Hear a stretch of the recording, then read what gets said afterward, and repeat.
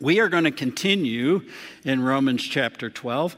I was talking with somebody before the service, and they were wondering whether or not I would be able to continue in Romans chapter 12 because Eric just loves doing that. Now, I can tell you that Pastor Eric has stepped outside of his comfort zone and allowed somebody else to continue on in the book that he is in.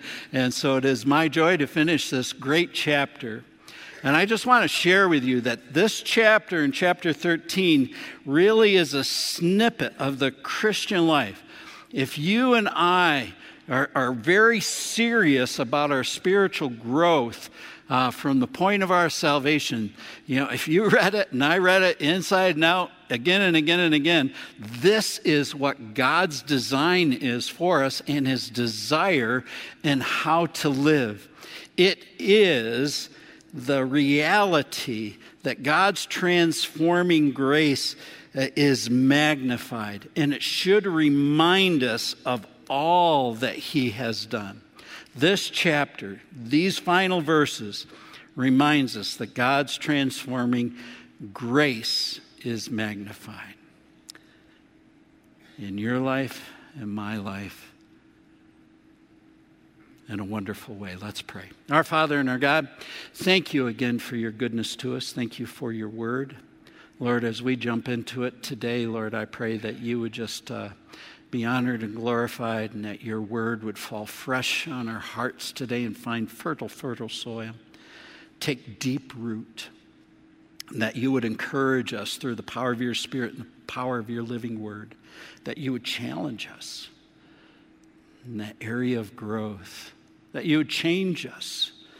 Lord, if there's anyone watching online or here in this building who has never trusted Christ as Savior, might they see that that is the beginning of God's transformation, and it is through His grace. For by grace we are saved through faith. It is not of ourselves. It is a gift of God. And Lord, it will never be by works. So, Father, I pray that you would just work in our hearts and lives for your glory and your glory alone this morning. For it is in your Son's name, the very name of the Lord Jesus Christ, that we pray. Amen. I know some of you have heard of a guy by the name of Rob Cutshaw. He lived about an hour and a half south of Atlanta, Georgia. And he was the kind of guy that loved to go walk through creek beds and things like that and find rocks, unique rocks, pretty rocks. And he would actually sell them on the roadsides at different times. And one day as he was walking through a creek bed, he found this big, pretty rock. And so he decided that, man, this is so beautiful, I think I can get $200 for it. And so he put it at his roadside stand, which was also fruits and vegetables and everything else. And, throughout the whole tourist season, it never sold. By the way, this is the 80s. Yeah, I don't know why people buy rocks, to be perfectly honest. But people did, and unique and things like that. And so he put this big pretty one out there. Nobody bought it. So he took it home after everything shut down. And, he decided to use this big pretty rock to hold the door open when it got hot outside so that the breeze could come through the screen door. And after a while, he didn't have any use for it. So he put it in his closet for a while. Next year, he took it out and tried to sell it again, thinking, again, he'd be able to at least get $200 for it because it was just so big and pretty and everything. Well, it ended up back in his closet again. Relatives came to visit, and they looked at him and they encouraged him, man, you need to go get this checked out. It might be of more value than $200. And when they took to a gemologist, geologist kind of person, they looked at it and they said, hey, what you have there is a blue sapphire. It's huge. And it's worth about $2.75 million. And whoa. And it wasn't even cut yet. And they found somebody in Texas who was the best at cutting gems and gemstones. And as he cut this gemstone, he found the Star of David within it. And it is today the largest perfected gemstone, over 11 ounces, and that is exactly what it is called, the Star of David. And it is worth $175 million. Folks, God's grace, when you and I get saved, it's sometimes something we put in the closet. Use it to hold the door. It's big, it's pretty, it's nice. We used it for by grace we're saved. But as we grow in Christ and as we're transformed, we have to see the magnitude of the value of it in our lives because we do not deserve it. This chapter captures it all. He starts right out by the mercies of God. We are to present ourselves as living sacrifice. We are to be transformed by the renewing of our mind. It is, verse 3, the grace that was given to Paul and to everyone who is among us, you and I today, that we ought not think more highly of ourselves, but think soberly, that we should realize that we have this measure of faith and plead for our faith to grow.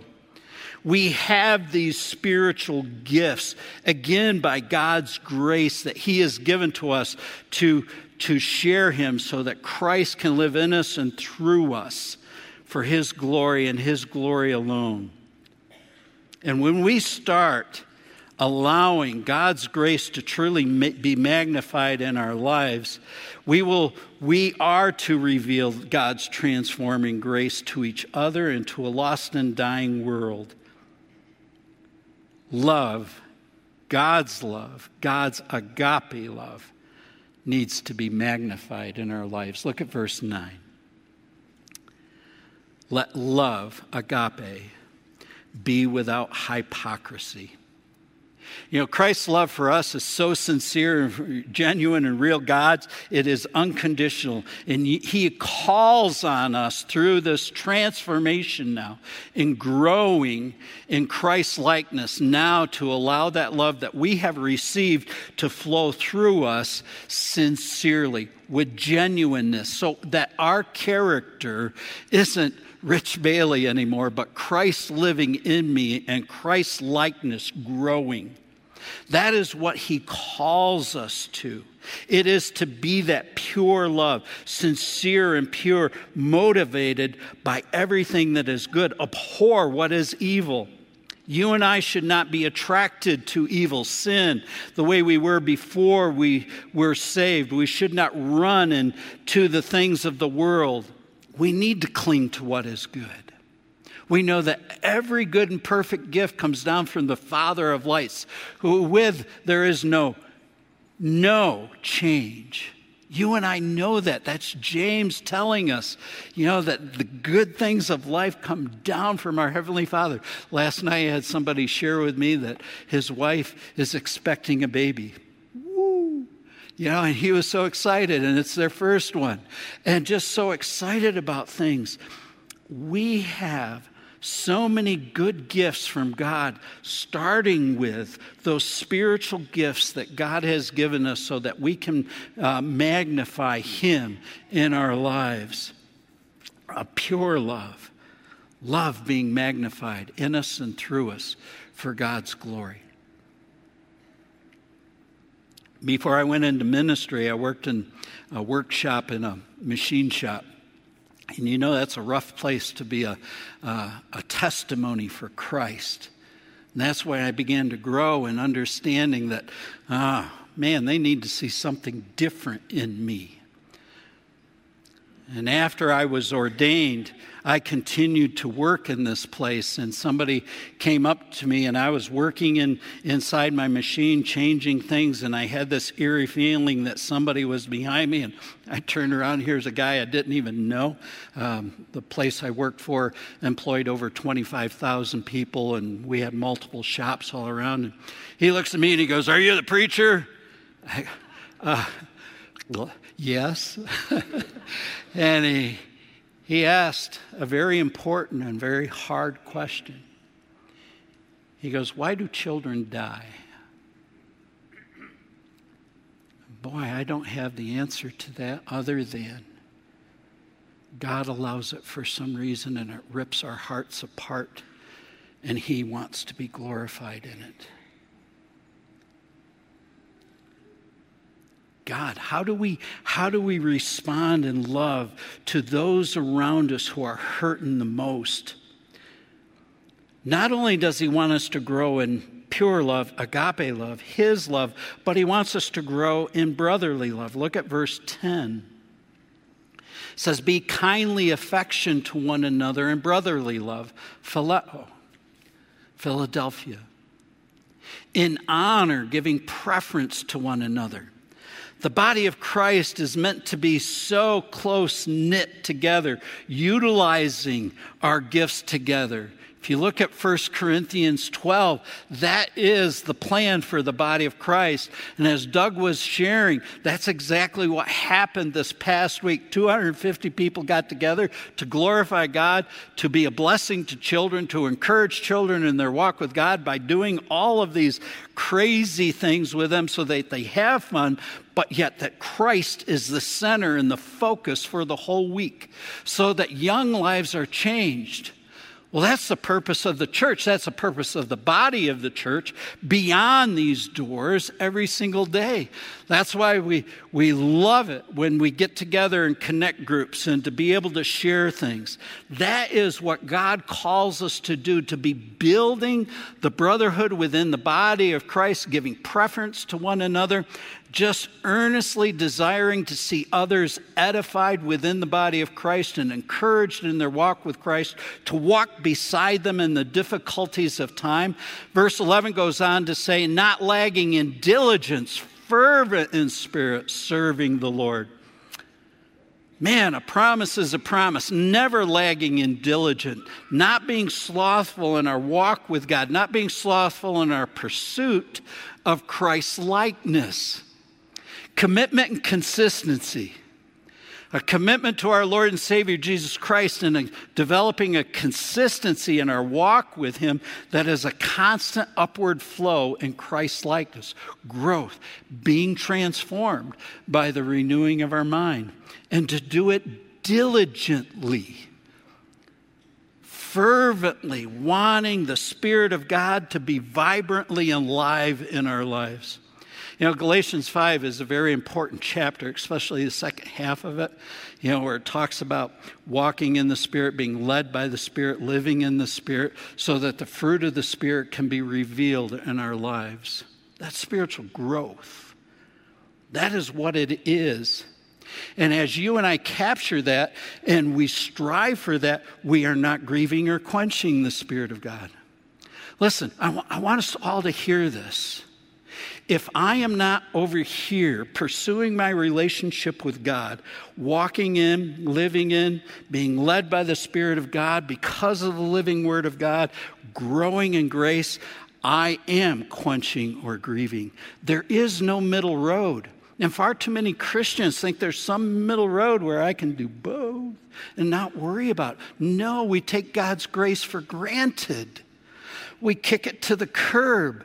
He yearns for us within the body of Christ to do this, honoring the body, not slothful, red hot in pursuing God with a servant's heart, wanting him to be magnified in our lives. Verse 12, rejoicing in hope, patient in tribulation, continuing steadfastly in prayer.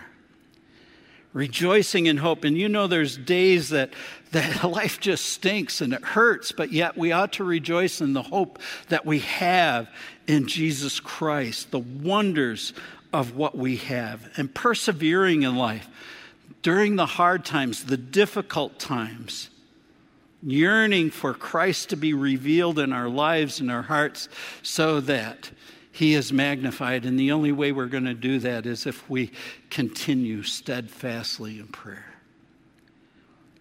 We have to be people of prayer. We have to be people that are consistently on our face before God, because that's how he wonderfully reveals himself for us. I love counseling, and I do a lot of premarital, I do a lot of marital, I do a lot of individual.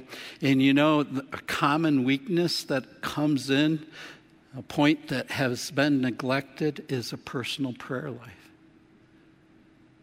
Man, our great God has done so much for us, and we can't talk to him. And I know some people think it's hard because we can't see God. How many of you married folk have ever gone for a walk with your wife? Oh, come on. You don't go for a walk with your wife? How many of you gone for a walk with your wife? All right, good. Hey, did you talk to each other while you're gone on that little walk? Well, go for a walk with God. Talk to him. Let him hold your hand, and look at him. Being steadfast in your prayer life, communing with our great God so that he can share all that he desires for you. Verse 13, distributing to the needs of the saints, given to hospitality. Yearning to meet needs. And whether it's a kind word, a listening ear, whether it's a time of prayer, whether it is something financial, it is meeting needs within the church. That's the purpose of the Connect group. Knowing that when there are needs and being used to be able to help provide for those needs. We have a benevolence thing here at church, and it is good, and we work hard through that. I think of the day that George and everybody surrounded our widows with, and we had 117 volunteers meet the needs of so many widows, and they were a blessing to them. That is what this is talking about. That is the body of Christ. Earnestly desiring to meet needs. Love being magnified. Sitting down and having a cup of coffee with somebody. Opening up our homes to share a loaf of bread with. Or for me, a couple of scrambled eggs. That's the body of Christ. That's transformation. That's growth that he has called us to. Love being magnified. Secondly, this transforming grace being magnified in our lives should mean that humility becomes magnified in our life. Humility being magnified. Look at verses 14 and following with me. Bless those who persecute you, and bless and do not curse. Wow. That is so challenging. And yet Christ, as he's being nailed to the cross, he says, Father, forgive them. They don't know what they do. His conversation with Pilate was filled with the reality of who he was. And I'm not calling us to be pacifists. I'm not calling us to appease other people. I am just saying that we need to allow the Spirit of God to work in us and through us. Think of Paul and Silas beaten for sharing the gospel of Christ in jail in Philippi. What are they doing? They're praising God and singing psalms and hymns. God does a miracle, has an earthquake. And what does Paul do? He doesn't just make the great escape. He goes to his persecutors and he starts sharing the gospel of Christ, because everybody wanted to know, you guys are crazy. You're singing hymns. You're celebrating, and you're in stocks. That just doesn't compute. Your life and my life are supposed to reveal that even in the midst of persecution. 1 Peter chapter 2 put this concerning Christ. Christ left us an example that we should follow in his steps, who committed no sin, nor was deceit found in his mouth, who when he was reviled, he did not revile in return, and when he suffered, he did not threaten, but committed himself to him, God, who judges righteously. And it was there on that cross where he bore our sins in his own body there on the tree, that we, having died to sin, might live for righteousness, by whose stripes we are healed. Blessing those who persecute us. Humility. In humility, that is the only way we can. Verse 15, rejoice with those who rejoice. Weep with those who weep. Coming alongside of people in life where they are at, sincerely desiring to meet their needs, no matter what it is, emotionally, physically, wanting to do that in their lives. Having a good cry with people who lose someone they love, who lose a job, but yet trust God is going to meet their needs in the midst of all of it. Rejoicing with those who rejoice and weep with those who weep. Verse 16, be of the same mind toward one another. Do not set your mind on things, high things, but associate with the humble. Do not be wise in your own opinion. Genuine humility. You know, God gives grace to the humble. James tells us that in James chapter 4, verse 6. He resists the proud. Therefore, submit yourself to God. Resist the devil, and he will flee from you. Draw near to God, and he will draw near to you. Cleanse your hands, you sinners, and purify your hearts. James said, you double-minded. Lament and mourn and weep over your sin. Let your laughter be turned into mourning and your joy into gloom. Humble yourselves in the sight of the Lord, and he will lift you up. Humility. It's a hard lesson to learn, but yet God calls us to live that way. You know, in London, back in the 19th century, Charles Spurgeon had a church and Joseph Parker had a church. And one Sunday, Joseph Parker stood in front of his congregation and he just lamented because he had been around the orphanages that the Spurgeon Church and Pastor Spurgeon oversaw, and they were just in great decay. And so he came and he shared with his congregation that his heart was broke for the orphanages because the conditions were so bad. Now, somehow, those words that he shared with his congregation, by the time they got through the gossip mill to Mr. Spurgeon, was that Pastor Parker was condemning the way the children were being cared for. Now, that was so far away. Spurgeon took offense to it and was offended, and rather than going to Parker, he stood in his pulpit the following Sunday and just blasted away at Parker, telling him he didn't know what he was thinking about, and he was arrogant, That was picked up by the newspapers and spread. And so the following Sunday, guess where everybody's at? Newspapers and everything. They're in Parker's church. How is Parker going to react?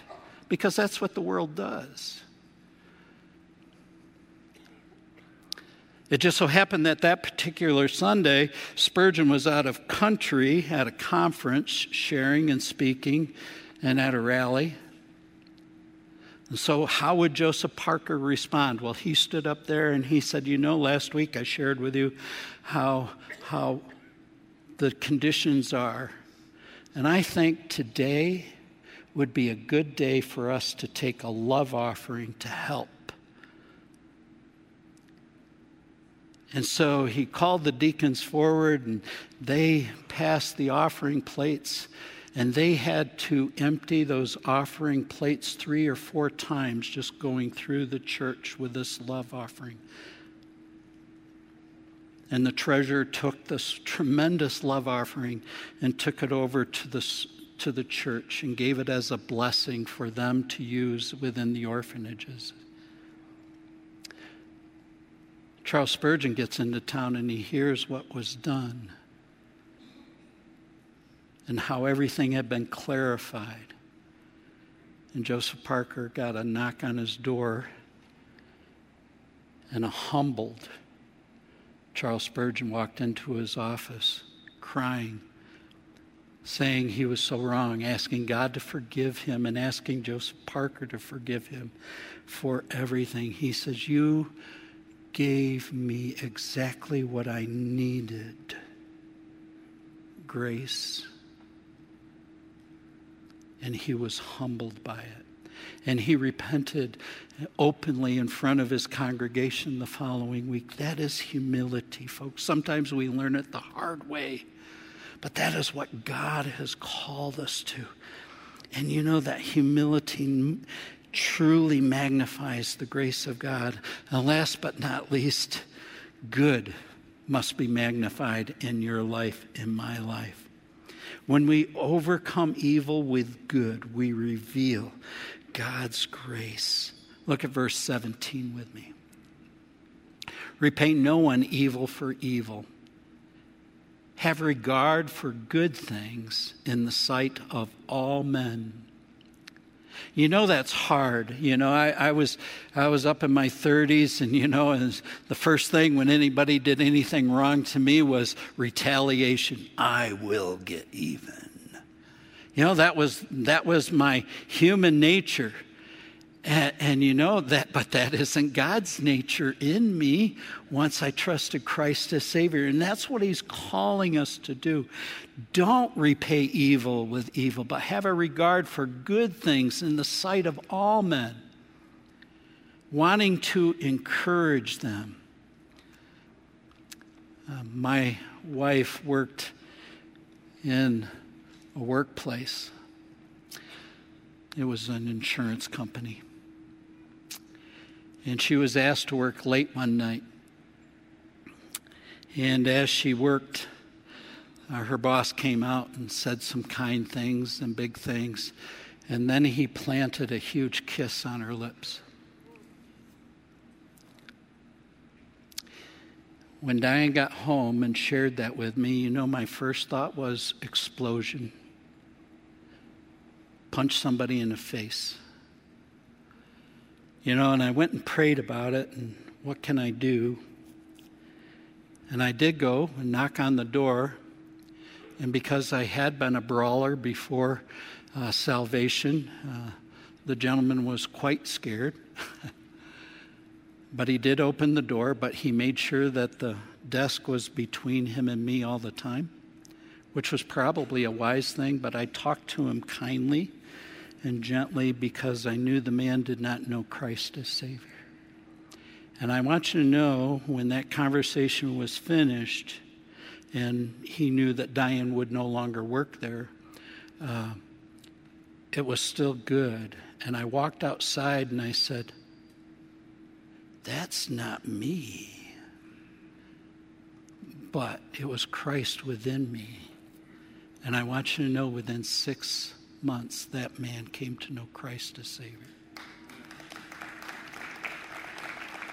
That is God.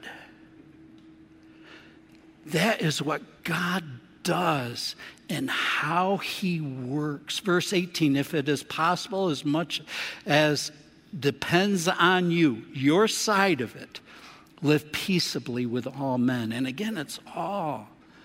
Wanting to do those things that glorify God.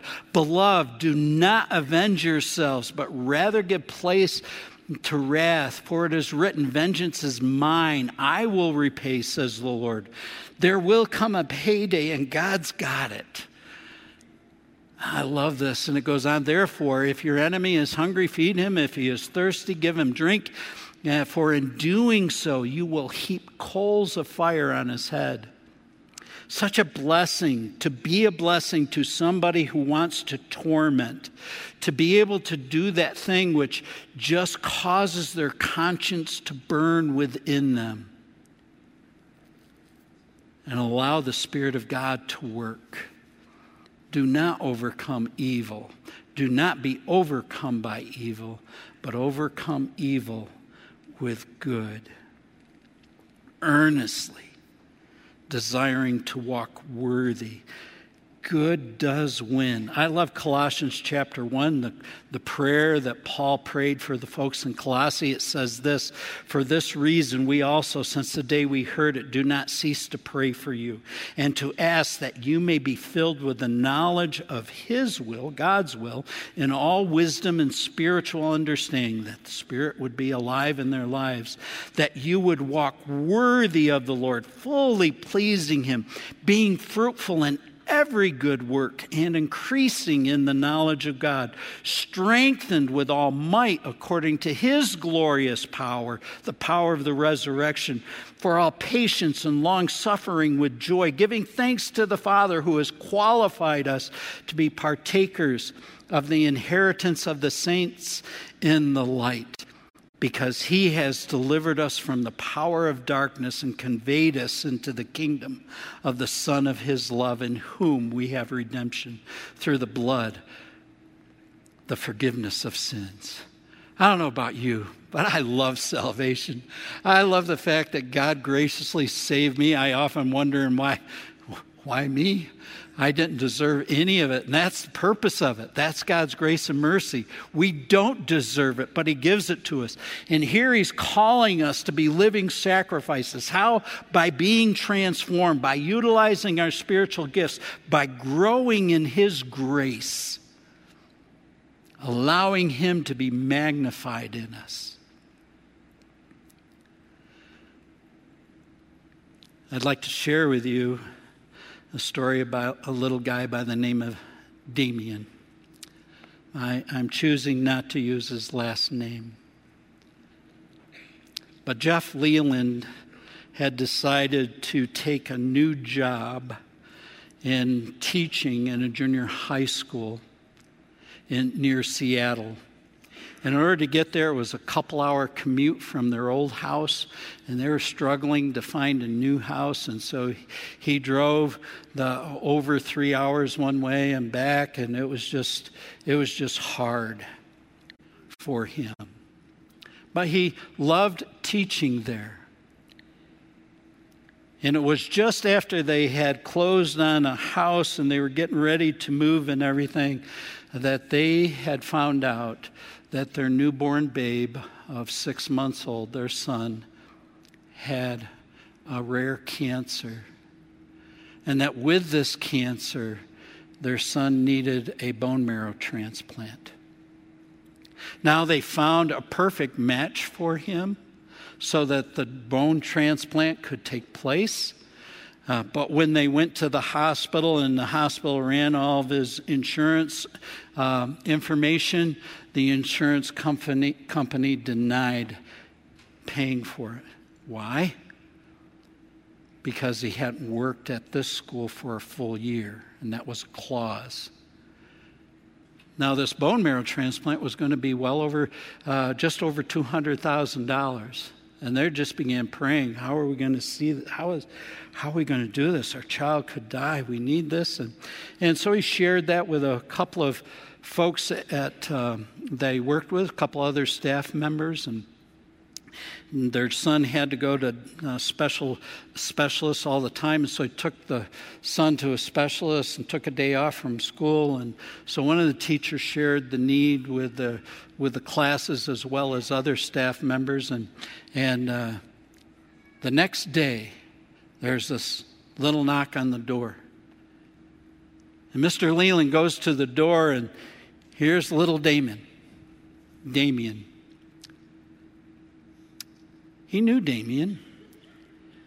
Damien was a little guy who had a funny speech and often walked with a limp, was cruelly picked on by the other junior hires, often bullied in so many different ways.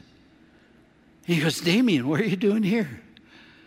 And he goes, Mr. Leland, if your son is sick, I want to help. Well, that's wonderful, Damien. What could you do? And so he reached in his pocket and he pulled out 12 $5 bills, $60. Will this help? And Mr. Leland said, I'll take it, thank you. He didn't know what to do with it, but he went and he started a little trust fund for the surgery with that $60. Well, the school heard what Damien did, and the other students and things like that, and they wanted to do something so that by the end of the week, little Damien's gift for Michael's fund grew to $16,000. Within the next week, the TV stations got wind of it and started a story and interviewed little Damien. And soon, by the end of that week, it had grown to $62,000. And the Lelands began approaching the hospital about moving forward with the surgery. By June 5th, it had grown to $143,000. By June 8th to $160,000. By June 9th, $185,000. Only 4 weeks after Damien's little $60 gift, Michael Leland Fund hit more than $220,000. And the surgery went forward. It was successful. And you're probably thinking, well, those things happen. But what you don't know is that little Damien had just trusted Christ as Savior. And he was prompted by God. Go give all you got. And he told his mom and dad, I know God wants me to do this. So he took it all from his piggy bank. He did it.